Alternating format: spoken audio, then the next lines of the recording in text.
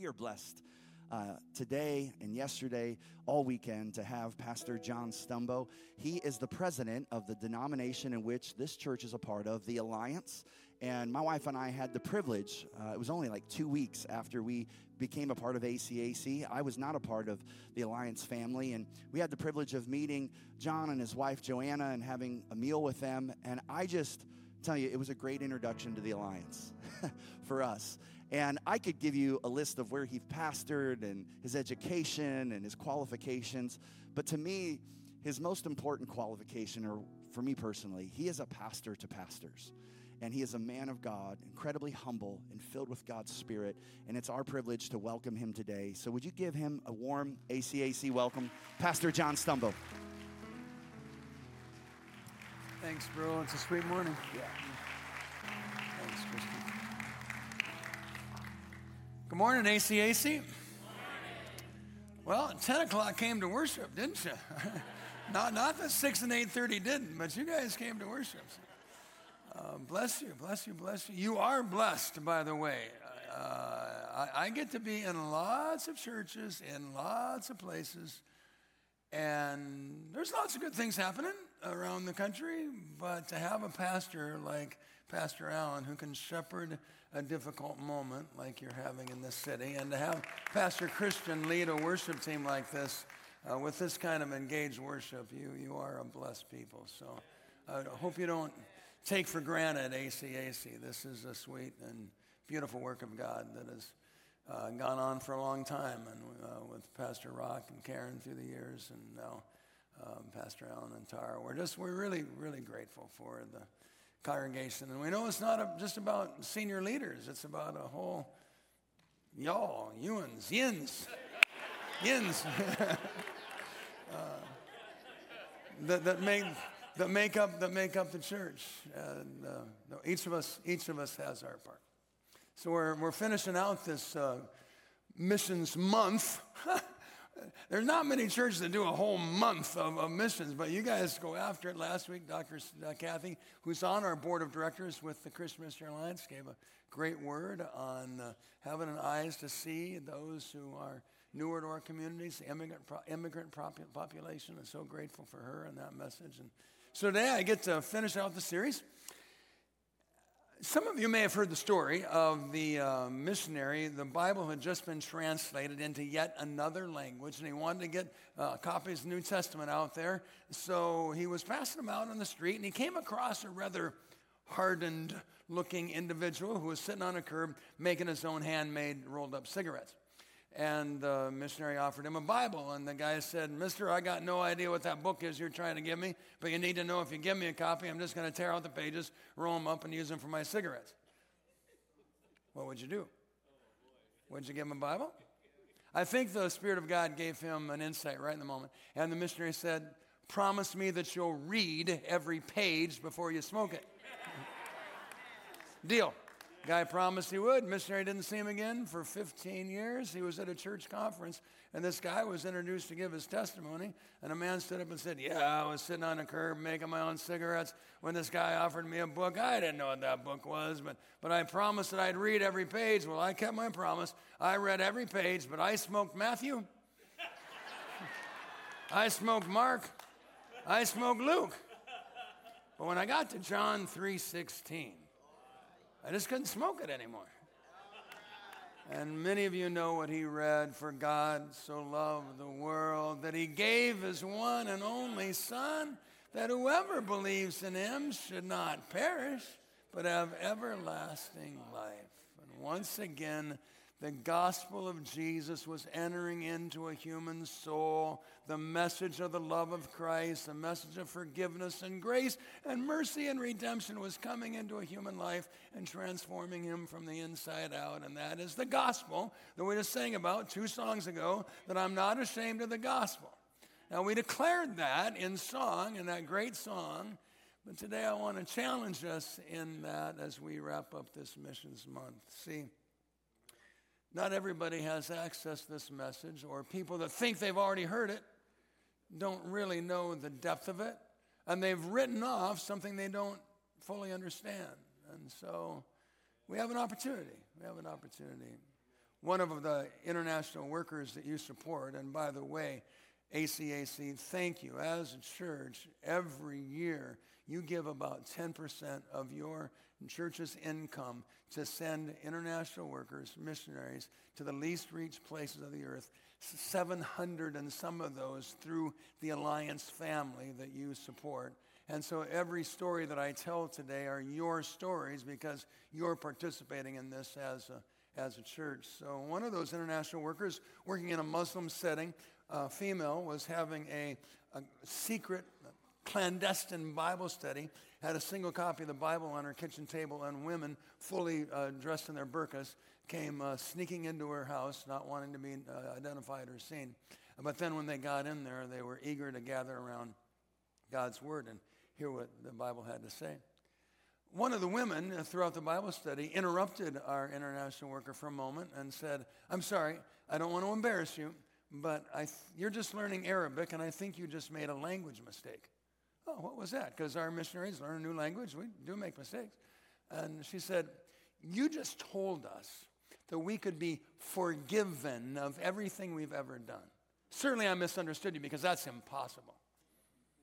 "No," our international worker said, "I didn't make a language mistake. That was actually what I was trying to say, because that's what the Bible says, that Christ came to forgive us of everything." Now that was a brand new concept, so unreasonable in that woman's mind that it must have been a language mistake. And we believe that's a justice issue, that you can still live in this world today and not know that forgiveness is available. And so you're part of this family that takes seriously getting this message of Jesus to the places where it's not yet been taken. And some of those are very difficult places, like your neighborhood or a Muslim or communist country somewhere across the globe. Our text for the day is John chapter 4, the 4th chapter of John.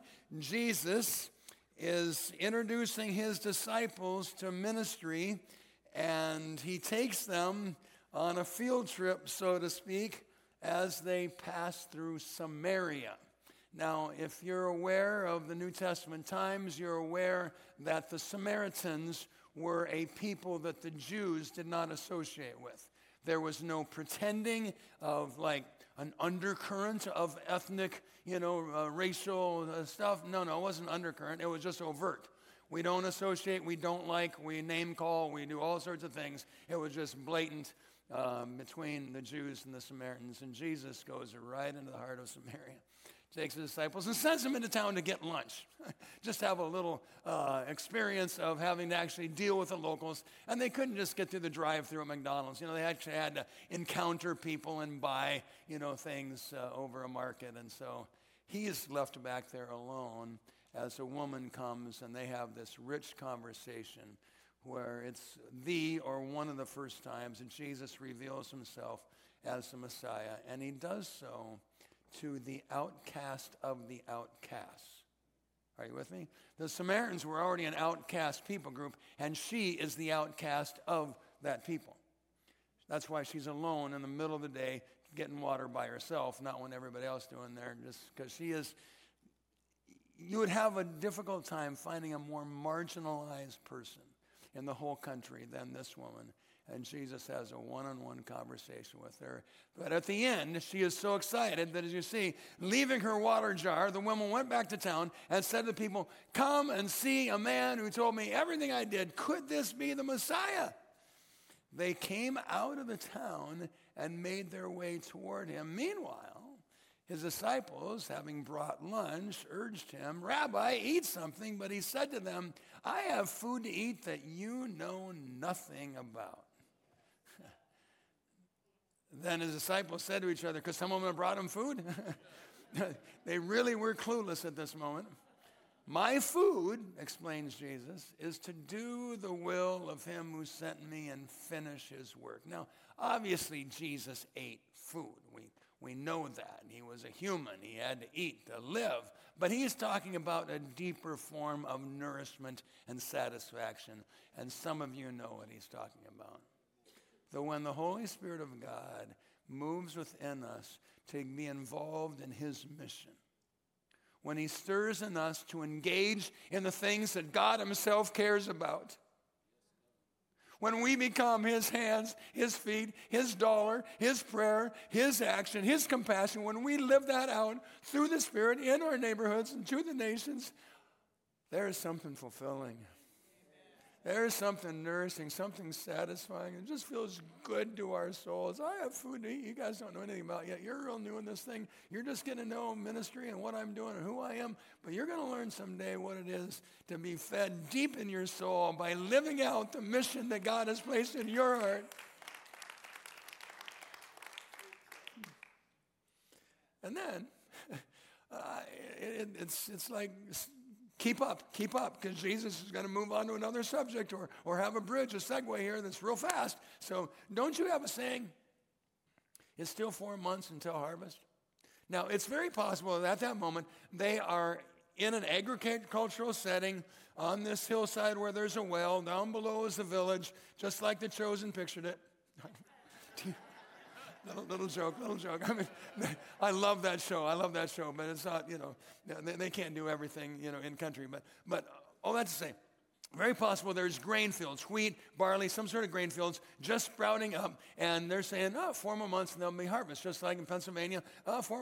Corn, coming out of the ground in May. 4 more months, and then comes the harvest. But I tell you, open your eyes. Your theme for this month, Missions Month, eyes wide open. Open your eyes and look at the fields. Is he looking at the grain around them, or is he shifting their eyes at the people coming out of the village? Based on the woman's testimony, they're ripe for harvest. What were the disciples saying? They were saying, 4 more months. This isn't the time. Samaria, this isn't the place. Samaritans, these aren't the people. This isn't the time, this isn't the place, these aren't the people. And Jesus says, actually, open your eyes. This is the time. This is the place. These are the people. And we're going to spend the next 2 days here, whether you like it or not, which is what they do. Jesus ministers there in that town for 2 days. Many become his followers. Some of the earliest followers of Jesus Christ on planet Earth were people that a lot of people had nothing to do with.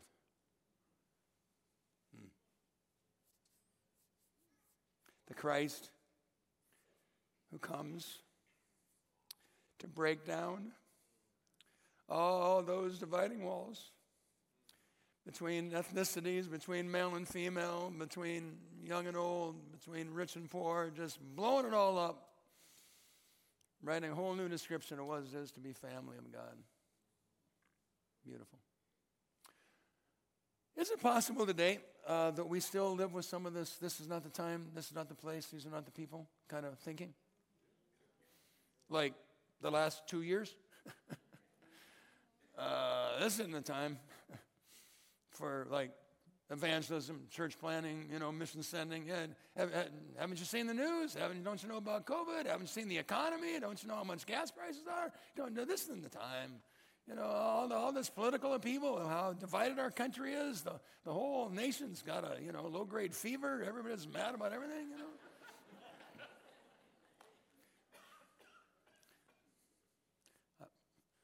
I was in the hospital for 77 days, and one day had a kink in my catheter. It was not happy because I couldn't communicate about it, and it was a long time before the nurse realized I had a kink in my catheter. That became a metaphor for me. The whole culture is just kind of irritated because there's a kink in the catheter. No, that's on edge. Sorry, I didn't share that in the other services. Probably shouldn't have shared it in this. Oh, well. Let's wait till we're online and just bear it all. Okay, it's great. Okay. Okay. This isn't the time. Don't you know how irritated everybody is? Oh, time out. Let me take you to Ukraine. You have helped support work in Ukraine through your giving, Great Commission Fund. Thank you. Some of our churches have had to close and the believers flee to other countries. and they are looking at where they can plant churches in the country they now live. Some have been able to stay open, and one of those scrappy churches has baptized almost 20 people since the war broke out. Another one of those churches is our mission center there, on rented property, and they've chosen to buy land and to expand their ministry base. Your country is under attack. You know, if Putin has his way, you're going to be Russia eventually, and you're doing what? Land's cheap right now. It's a good time to extend the reach of the gospel.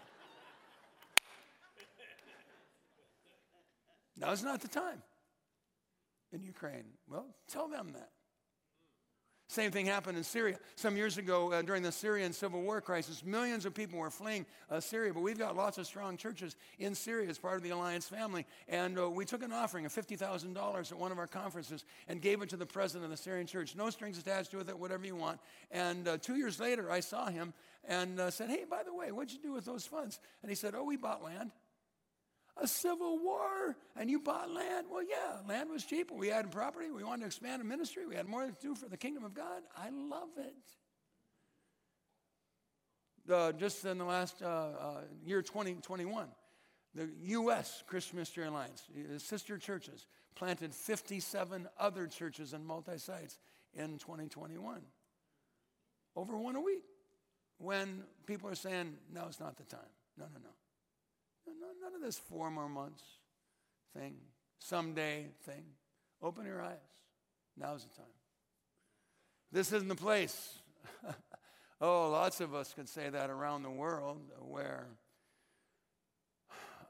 political and religious regimes put pressure upon societies and don't allow in people who want to, like us, who want to bring the message of Jesus. So you don't get to go to a lot of countries today with a visa stamped missionary, pastor, church planter, Bible teacher. You don't get that visa today. You do get a visa for business owner, for tourism, for teaching English as a second language. You can get that visa, and then you can bring the Bible in your suitcase and bring Jesus with you. So there's still 4,000 people groups in this world, specific languages or cultures that are an identifiable people group, 4,000 of them who still do not have access to this message of Jesus Christ that we're talking about today.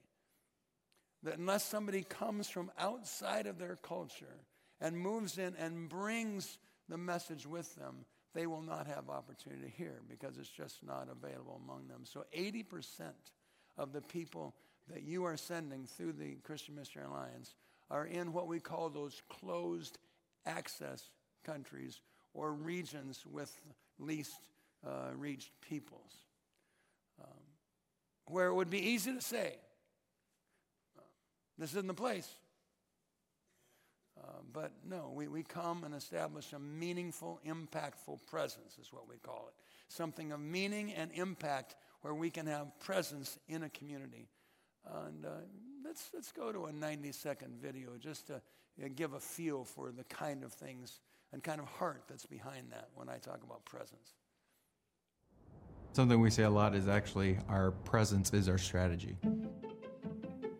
I mean, it's the story of access, little to no access. And as a result, we're seeking to give people the opportunity to choose Christ. There's one church for every 30,000 people, so you do what you do because you're the only chance they have. People long for friends, and they long to be loved. In a culture where there's less than 1% Christians, I think, somebody's got to go. There are many people just like us that don't know Jesus and that are lost without him. They have the half-truth gospel. A lot of people don't even think that God exists or that they have a soul. They don't even realize, that is something that can change their life. Ministry flows out of relationship, and so we need to be there in order to build relationships. On the ground, sharing the gospel, and that takes time. That's what's needed, people who are willing to put down roots. And when things get really hard, we can journey with them through that. It's very important. It was Jesus' pattern. That's why we answered the call. There's not a single time that we've had a conversation with somebody where they haven't come back with, we never knew that following Jesus could be like this. We didn't know that this was even possible. We've never met somebody with a living faith. They have never heard about what Jesus has done for them. How will they know if nobody goes?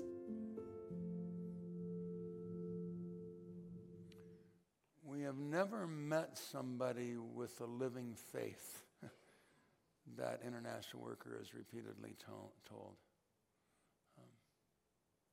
I'm going to shift now as I move towards a close. You get the phrase of that, as I move towards a close? From talking to us as a whole, ACAC, and now let me talk to you as individuals, because I can celebrate what we're doing as a whole, as a church, but I have no idea what you're doing as an individual. There's no way for me to know that. So let me shift to ask and inquire and probe a little bit for you.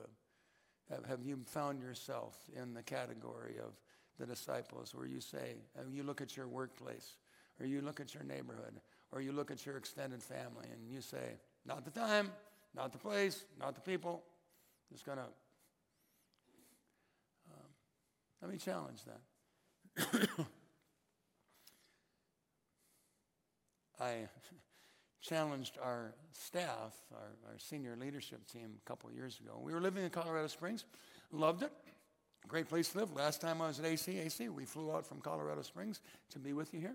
Great city, lovely location, beautiful office building in a business park, no problems, really. It was all good, but sometimes leaders ask irritating questions. And I asked the senior leadership team, are we officed in the right manner? What do you mean? Well, we have a nice building in a business park, put our staff inside, and lock the door 40 hours a week, guaranteeing that the people who oversee the mission don't actually have to encounter a non-believer their entire career. Does that sound like wrong to anybody? But every Christian organization I know does it exactly the same way. Every denomination, every mission, every evangelistic organization, they all do it exactly the same way. We get a building, put our staff inside, lock the door, guaranteeing that we don't have to deal with the public or any non-believer as we do our job of overseeing the mission. So, since I asked one irritating question, you might as well ask two. If we're not, and to a person, they agreed. No, we have to change the model. We have to be a disruptor. It doesn't matter if everybody's doing it. We have to disrupt the model. And second question, are we officed in the right city? Well, it had an airport that didn't go anywhere. We were a long way from almost all of our alliance churches. There was hardly any racial diversity of our staff because there wasn't racial diversity of the city, and it was getting more and more expensive. So we looked for cities with top 100 airport, greater racial diversity, lower cost of living, and closer to more alliance churches. And that's how we landed in Columbus. And your denomination became the proud owner of a Kmart, which the state paid us to tear down because they were so happy to get rid of that building. And now we have a 14-acre property right on Highway 40, Main Street, going into Reynoldsburg, which has got a lot of similarities to what you're doing right next door here with the hub, where we want to have a building that actually engages with the community so that as our staff comes to work, we're actually engaging with the community as we do so that people are overseeing the mission are on mission every day, all day, not just after hours. And so it's a big project. You're about 1.5 years ahead of us with the hub, but we'll catch up in time. And that for us is a way of beginning to live out this. We need to be engaged in community. And so one thing that happened as a result is I was speaking at a church in Columbus. Our largest alliance church in Columbus is an Ethiopian congregation. And they asked me to preach to the youth group before I spoke to the whole congregation. So fantastic. I'm happy to do so. About 40 or so 13 to 23-year-olds, I would guess. All the guys sat over here. All the young ladies sat over there. I didn't know the rules, but I wasn't going to, ask. I just, that's all fine. And I tried to make it interactive, and so I would ask questions. They asked me if I would speak on the subject of the Holy Spirit. Fantastic. And so I was just throwing out questions and trying to engage them. And every time, there were a few guys over here, their hands went up every time. And they had studied the Bible. They had good answers, theologically correct. It was great. But I wasn't hearing anything from the ladies. And every once in a while, I felt like the guys' answers were, check the box, know that one, I know that one. And so the question at the moment was, when the Holy Spirit really begins to change us from the inside, what happens in our lives? What difference does it make? How are we changed? The fruit of the Spirit. Right answer. Correct. Love, joy, peace, patience, kindness, goodness. But I was probing a little more. And I wasn't asking for anything specific. I just wanted to probe a little deeper. And I said, ladies, I don't want to embarrass anybody, but is there anybody who would answer what happens, what changes within us? And she couldn't have been more than 9th grade and 90 pounds. But her little hand went up and she said, when the Holy Spirit changes us, we see people we would otherwise miss. I knew 2 things at that moment. 1, she knew the work of the Holy Spirit in her heart. And 2, she knew what it was to not be seen. A young, small Ethiopian gal in our city looked right past, right overlooked. I was in a wheelchair for a year. I was in a wheelchair. People that I knew, I had been in their home, first name basis, 8-10 feet away, didn't even see me. Why? Because their eyes never looked down to the wheelchair level. They just looked right over the top at eye level and don't even see the people in the wheelchair. When the Holy Spirit begins to stir in us, He already sees. It's not like I'm preaching a try harder church message. Get out there, do more for God. Come on, church. No. That's not what I'm preaching. What I'm trying to preach is, as we open ourselves more fully to the Holy Spirit in our lives, He already sees, He already loves, and He's already given you the gifts and whatever it is that you need at that moment to do whatever He's called you to do. Can you do everything? Nope. Can you write the check for the whole building? Probably not. If you could, what are you waiting for? See, can we quit telling God what we don't have? I don't have enough money. I don't have enough time. I'm too old. He already knows your age. See, one of the great problems in the American evangelical church today is people that are holding back what they do have because they don't think it's much. And if the little boy had had that attitude, a whole bunch of people would have gone home hungry that day. But instead they went home full because little is much in the hands of our Christ. And so would you, my friend, begin to offer to God whatever prayer you can pray, whatever word you can say, whatever dollar you can give, whatever relationship you can build. You do realize that chocolate chip cookies are the universal love language, right? You may not speak the physical language of that new person that moved in across the block, but they speak chocolate chip cookie, I guarantee it. Invite them to the Christmas service.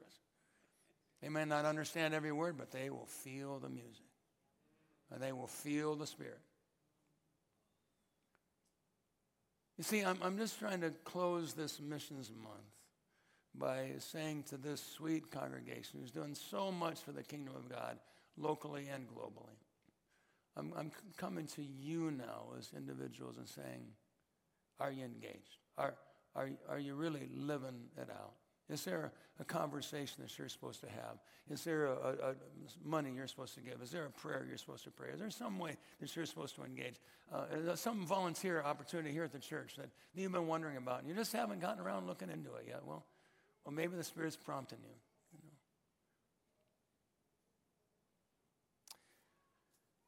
I didn't use this closing story with any other moment this weekend, but as I walked in the room, this memory came back to me of being in the Philippines about 6 years ago. Got to one of our largest Alliance Church families in the world is in the Philippines, and when they gather for a conference, there's like 3,000 people in this big auditorium, and it was a great conference, wonderful music, beautiful dance. It was just a delightful time, and I I spoke probably 5 times. And the last time I was going to share my story, which I've shared here in the past, and I used about 16 photos and a video to share the story. And they had those big Jumbotron screens, not like you have here with projection, but it was those old school, like at a big old sports stadium, these Jumbotron screens in this large auditorium. And when I got there that morning for this final talk, where I needed the screens, they were black. They weren't working. And I said to the tech director, what's happening? He said, no electricity. Well, I don't know what that means in Manila, but it's probably not a good thing. And so the worship leader had to stand up and do the say a line, sing a line, say a line, sing a line, because there were no words on the screen. And I prayed with my eyes open and said, Lord, I really need those screens. And little flashes of digital nonsense came across that screen, and it went black again.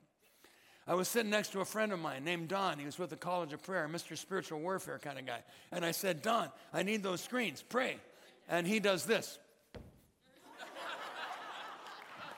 He's rebuking demons. He's calling for angels. I don't know what he's doing, but he's going after it. The whole screen lights up with digital nonsense and goes black again. I said, well, you got more than I did, buddy. Now it's my time to preach. And I'm standing up there, and I am distracted. Black, black, black. Finally, I said, friends, you've noticed that the screens haven't worked all morning. I'm about to need them for my message. Would you break into prayer huddles and just ask God to give us the screens? I wish I'd set my stopwatch or something, but it had to be like 4 minutes or less. It was just a very small amount of time. Those screens lit up, worked perfectly, never had a glitch, entire service went forward.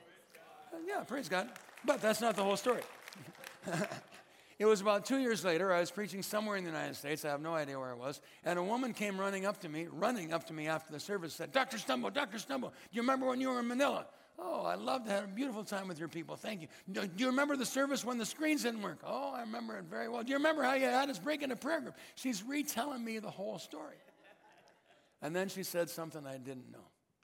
She said, we're still telling that story in the Philippines. Why? Because it became their story.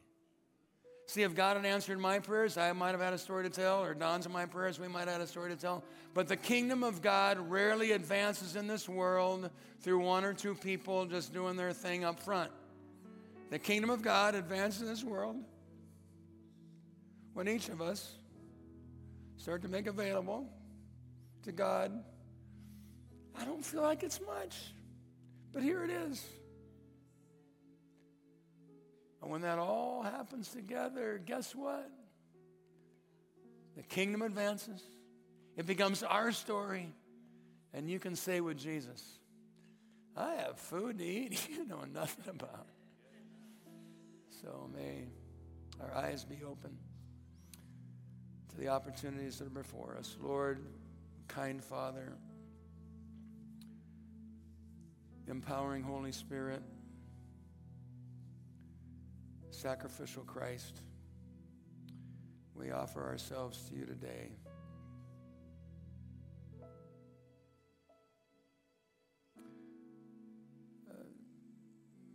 Does anybody, while we're pausing this moment of prayer, just want to stand up right where you are? I won't do anything else. Just stand up right where you are. It's your way of saying, the Spirit of God's nudging me in a specific area, conversation, something I'm supposed to give or do or be part of.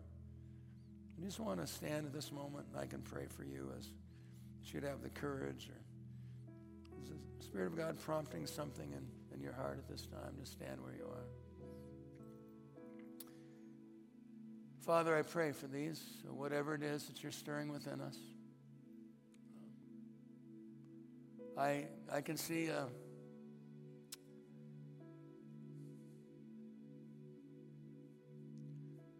can see a neighbor that feels really lonely right now. Coming to this city or moving to this neighborhood, and it's like, how do you meet people around here? Nobody's reached out to me, and I'm alone. Lord, may this be an answer to their heart cry right now. I'm seeing your wrecking ball of heaven coming against the false security of wealth in the American Christian bank accounts. We're trusting in that resource when we're supposed to be trusting in you, and crash against that false security of that wealth and release funds into your kingdom. I'm seeing blinders being taken off of people's heads that have only allowed them to look straight ahead and not down or up or sideways. And we take those blinders off and we open our hearts to whatever the Spirit would have us see and do and pray and say and give. So release courage in this room, release joy in this room, and release your Holy Spirit in this room, Lord, for more of us to joyfully get to participate in your advancing kingdom and to have the heart of our Christ rather than the heart of those newbie disciples. Release within us all that we need to do, all that you called us to do, and free us from the shame or guilt or worry about the things that we can't do. In Jesus' name we pray. Amen.